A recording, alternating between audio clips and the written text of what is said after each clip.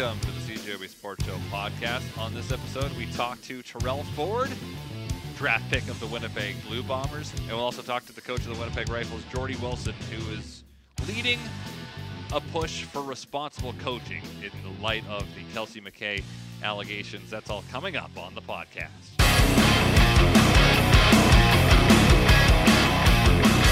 Terrell Ford, the 13th overall pick of the CFL draft yesterday, Winnipeg's first selection off the board, and Terrell joins us now. How does it feel to be a member of the Winnipeg Blue Bombers, Terrell? Man, it's very exciting. It's kind of surreal. You know, I've always wanted to play professional football, and, you know, now I got the chance, and they're a very big defensive-oriented team, which I really like. So, I mean, in university, it was kind of all, you know, an offensive show, so I'm definitely excited for the opportunity. What was last night like for you with your brother selected a few picks higher, you getting picked at 13? What was that moment like for you and your family? Well, I mean, first thing that comes to mind is, you know, brotherly competition. You know, he kind of beat me. He went a little bit before me.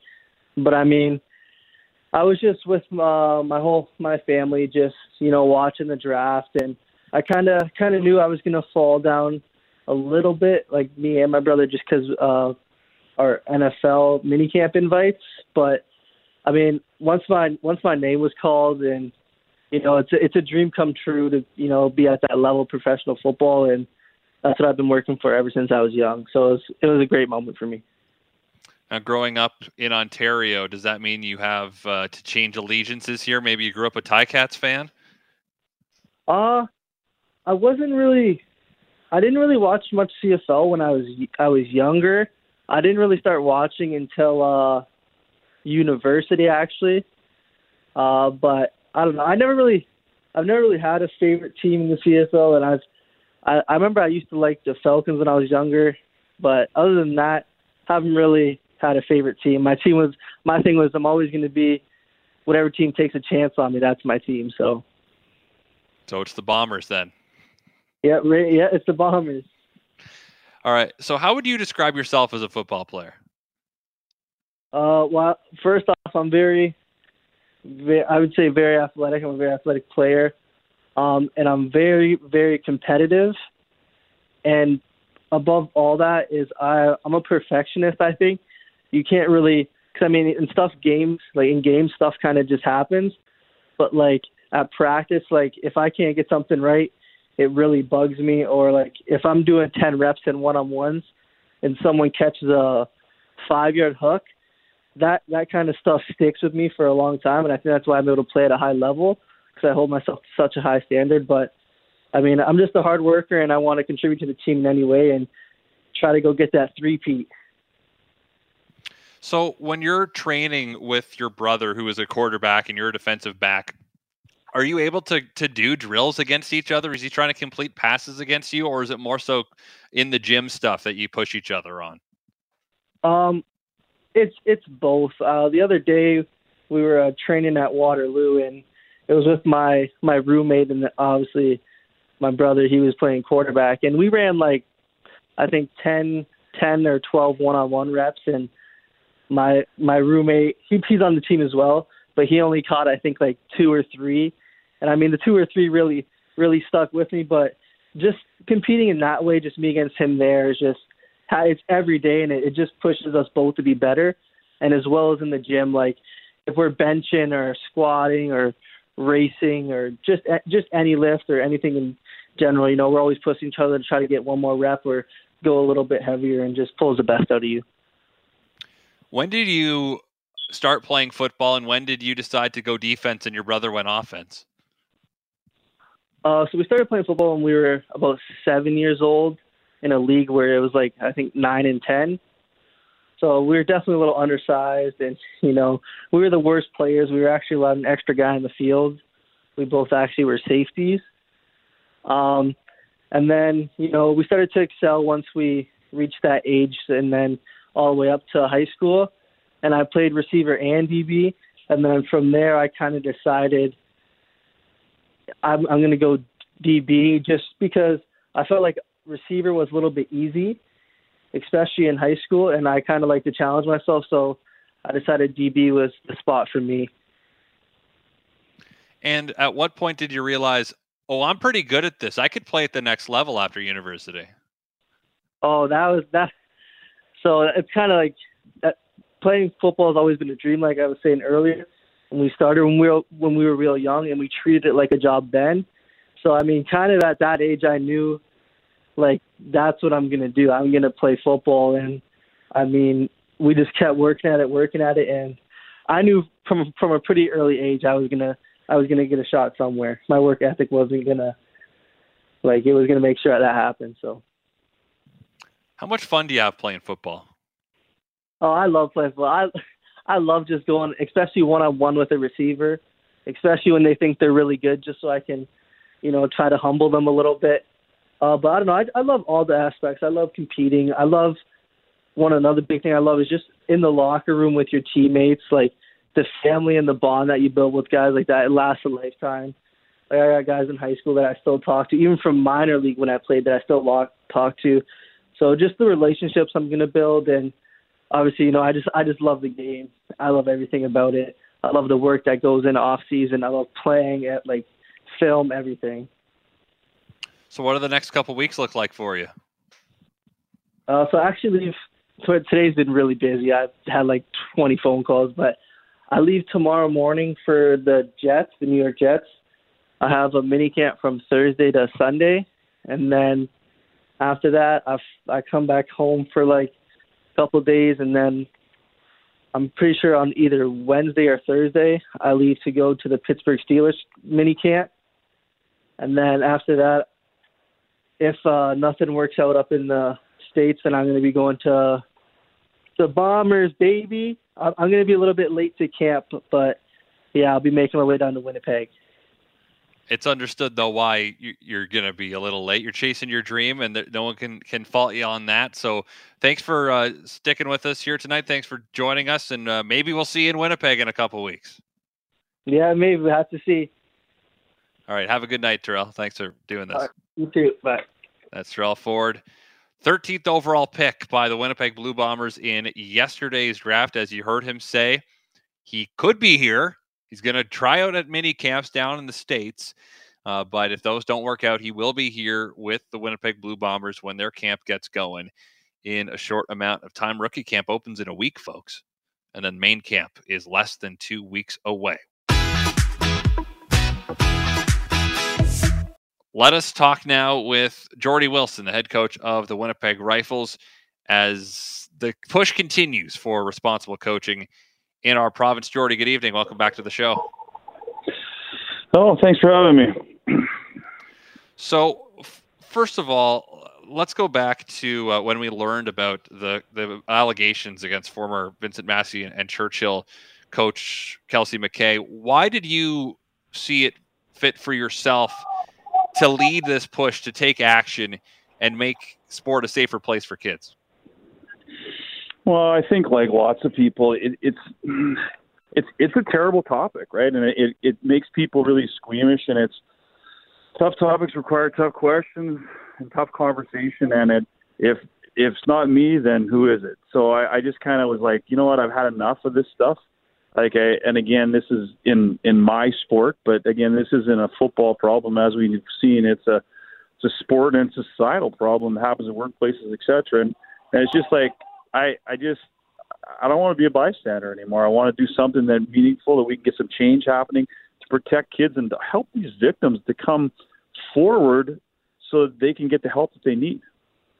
And just a few days ago, Winnipeg police saying that more victims have come forward with allegations against Kelsey McKay, and more charges have been added to his situation. Now, in the time since then that you've been talking to people, that you've been on the air here before, trying to come up with plans for change, where are we right now in terms of trying to enact change? Well, we're moving forward. So I guess what happened when this started, I was going like, you know what, I got to put something together. So anyways, I put a proposal together, my initial one, and I had, I was trying to message our education minister, Wayne Owasco, and Heather Stephenson, and our sport minister, Andrew Smith, and they started following me on Twitter, but when I was DMing them, they weren't responding. So then I thought, you know what? I'm going to talk to the other side. So Adrian Sala, who is our MLA for St. James, where our coffee house is, I talked to him quite regularly, and I phoned him up, and I told him what was going on, and he's like, send it to me. So I sent it to him. He says, I'll run up the flagpole with our caucus and see what they have to say with it. And within days, at that point, then I emailed our government, and the three mentioned, and all of a sudden they responded to me quickly once they realized that the NDP were moving this thing through the pipeline. So I then had a meeting last Thursday with Wayne Owasco, who's the education minister, and Andrew Smith, who is the sport minister, and their deputy ministers and their assistants. So there were the six of them and myself, and I went through a proposal, and I refined the proposal as, talking to people. I talked a lot to Janet McMahon, the CEO of Sport Manitoba, stuff that they have, and, tried to build off that and some other ideas that I had, and I presented that to them, and they were receptive to it. And, they obviously, like most people, they're disgusted by some of the stuff that's going on, but the whole part is that we have to keep pressure on them to make sure this happens. So then after I left that meeting, I talked to Adrian Sell, and he said to me that, I guess in order for a private member's bill to come forward, which the NDP are bringing forward, the first step is a resolution, and that resolution will be presented in the Ledge next Thursday, April 12th at 11 o'clock. So we're asking all football community, all the sports community, concerned citizens to meet at the entranceway to the Legislative Building. Adrian Sala and Jamie Moses, who's the MLA for St. Vital, will be bringing this resolution forward. They're going to meet us there. We'll go to the NDP caucus room, we'll meet with them, and then they'll take us up into the gallery, and then they'll be presenting this at 11 o'clock. And we want to have as big of contingency there as possible, again, to urge the government, we need to move this forward, because we can really make a bipartisan bill, that both sides of the government are happy, or both sides of the Ledge are happy with. And wouldn't that be something that they could agree upon, something equal? And the other thing that's important, they can bring a private member's bill forward, but there is some money that needs to be put in place for some promotion stuff. And also, ultimately, for the end of the day, we need a trauma support unit for athletes that have been victimized. And there is some money applied, but it's not, we're not talking millions of dollars here. We're talking in the hundreds of thousands of dollars range. And it's we need the government to be on board with this. So hopefully, by having that strong show and standing together with each other, that we can force change. And my wish is that the McKay case is to go to court in July. I want to have this, some legislation put in, policies and money flowing to get this thing started before that court case goes in July. Can you give a Cliff's Notes of what is in this resolution? Yeah, this is, I guess, the three pillars of what we're trying to get done here is, A, we want to have a condition of employment as a teacher/coach in the education system that you cannot have students or players in your home. And if you do, you lose your job. And from the perspective of community coaches, same kind of idea again. And in saying that, the hard and fast of it, but let's say, again, there's exceptions to everything. You might be a teacher and you might have your own kid in the school where you teach, which quite often happens for sure in rural communities. You just go to the principal and you say, hey, my kid's here. Oh, yeah, no problem. You can have kids over. But again, now we're transparent. We know that there's going to be kids in that home. So that's fine. If the principal okays it, we're good with that. And then in the community, same thing. If you're a community coach, you might be coaching your own kid. You talk to the president of the board and they say, yeah, you can have kids over your house. That's fine. But never, if you are going to have kids over your home, you have to have a couple adults there, because it's just, we can't have kids alone with predators, right? And the thing is, people are upfront about this stuff. They're not predators. They're telling, what's going on. So the first part is that. The second pillar is, like, it's called the sports support line, which probably no Manitobans know because there hasn't been any money allocated from the province to promote this. It's an independent third-party person actually in Saskatchewan that answers the phone. So if you had you were assaulted or something like happened, you could call for any sport reason for that matter to that line. Then the individual Bruce who answers it, he would direct you to the proper authority. There's a group called Sport Law, and Sport Law will now tell you who to go speak to and all that stuff. So let's say you were sexually assaulted. You call Bruce, and then what happens is Bruce directs you to Sport Law, and then Sport Law would then tell you to contact this number. But the problem we have is there's no trauma unit for minors in Manitoba in sports. So if you're an adult, they'll send you to the clinic, but the clinic is overwhelmed right now. So what we're trying to do is, again, get the promotion piece out there of what grooming looks like. So we have ads. So during registration time in the spring for spring summer sports, there's ads running on TV, on social media, on billboards about this. And then in the fall, for our fall winter sports, we have another blitz at that time. And then we have ads throughout the year that show what grooming is. And maybe some of those MPI ads of, we have victims that come forward that are willing to do an ad and explain, what the trauma is. So, and also to promote whistleblowers. So in community, they go, if there's something wrong, they can phone this line. But the other part with this phoning this line is the problem. Kids and a lot of people now don't phone. We need to get this thing converted over to being text friendly, because it's also a lot more impersonal if you've been sexually assaulted, to talk to someone versus texting. So again, what we're trying to get is the condition of employment. We need to get a sport trauma unit set up, and we need to have this advertising revenue or money to promote all this stuff. And that's kind of what we're looking for. So just to give you an idea when I'm talking about money, it's $305,000 annually we're looking for the government. And then the trauma unit, we can't price that out yet because we're still working on that. But we're not talking about millions of dollars here. So this is stuff that's quite doable, that, again, we just have to keep the government, keep their feet to the fire until this thing gets done. So I got an email from Sport Manitoba today, Jordy, about on the 11th, that they are reinforcing their commitment to safer sport to the sport community, reintroducing the Safe Sport line, announce a partnership with Sport Law, and raise awareness of key policies and procedures that provincial sports organizations have in place to educate and support their members. Is this something that is going to help with your cause? Yes, and the thing is, and I knew about that because I talked to Janet about it. But what Janet needs and what Sport Manitoba needs is they need the money to actually promote that. They're going to have that little launch on the 11th, but they have no revenue to really get that out into the public. And that's what we need the money for, is to get that out there, and then also to convert that phone line into a text line, and also look at creating an app for it. So, I'm well aware of that, and that's certainly a step, but we need more money to promote that to the public so we all start understanding what it looks like. The interesting part, you talk about we've talked about grooming. Most of us don't even know what it is. And from what I can gather from from talking to a number of people here, the grooming that took place in Winnipeg started with the individual buying Slurpees. And that's the kind of stuff we're talking about, that people wouldn't even necessarily know that's what's going on. But that's the stuff that's going on. So what does grooming look like? Well, show us. So let's see what it is, right?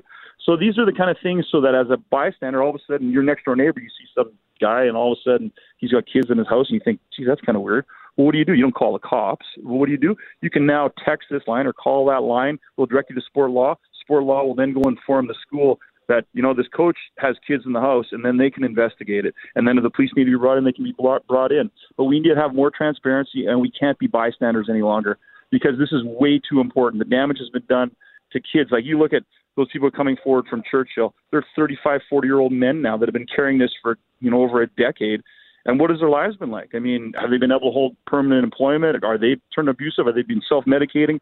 What have they been doing? We need to get help for these victims, and these victims need to understand that they're truly heroes when they come forward, because what they're doing is they're preventing other kids from being victims, and they're also coming forward to get help for themselves so that they can deal with it. You're not going to get over it, but you got to learn how to deal with it so they can be functioning, contributing members of our society. And that's what this is about. We're going to help people, and we're going to we're not going to stop. Like I told Wayne Owasco when I walked out of his office, I said, I'm a Badger, man. I'm going to be calling you every 2 weeks until we get something done. And this isn't going to end until we get meaningful change. And that's why we need people on the 12th to show up at the ledge. Let's stand, wear your old team jackets and your jerseys. Let's stand shoulder to shoulder, and let's show everybody that we're not accepting what's going on now. We want change.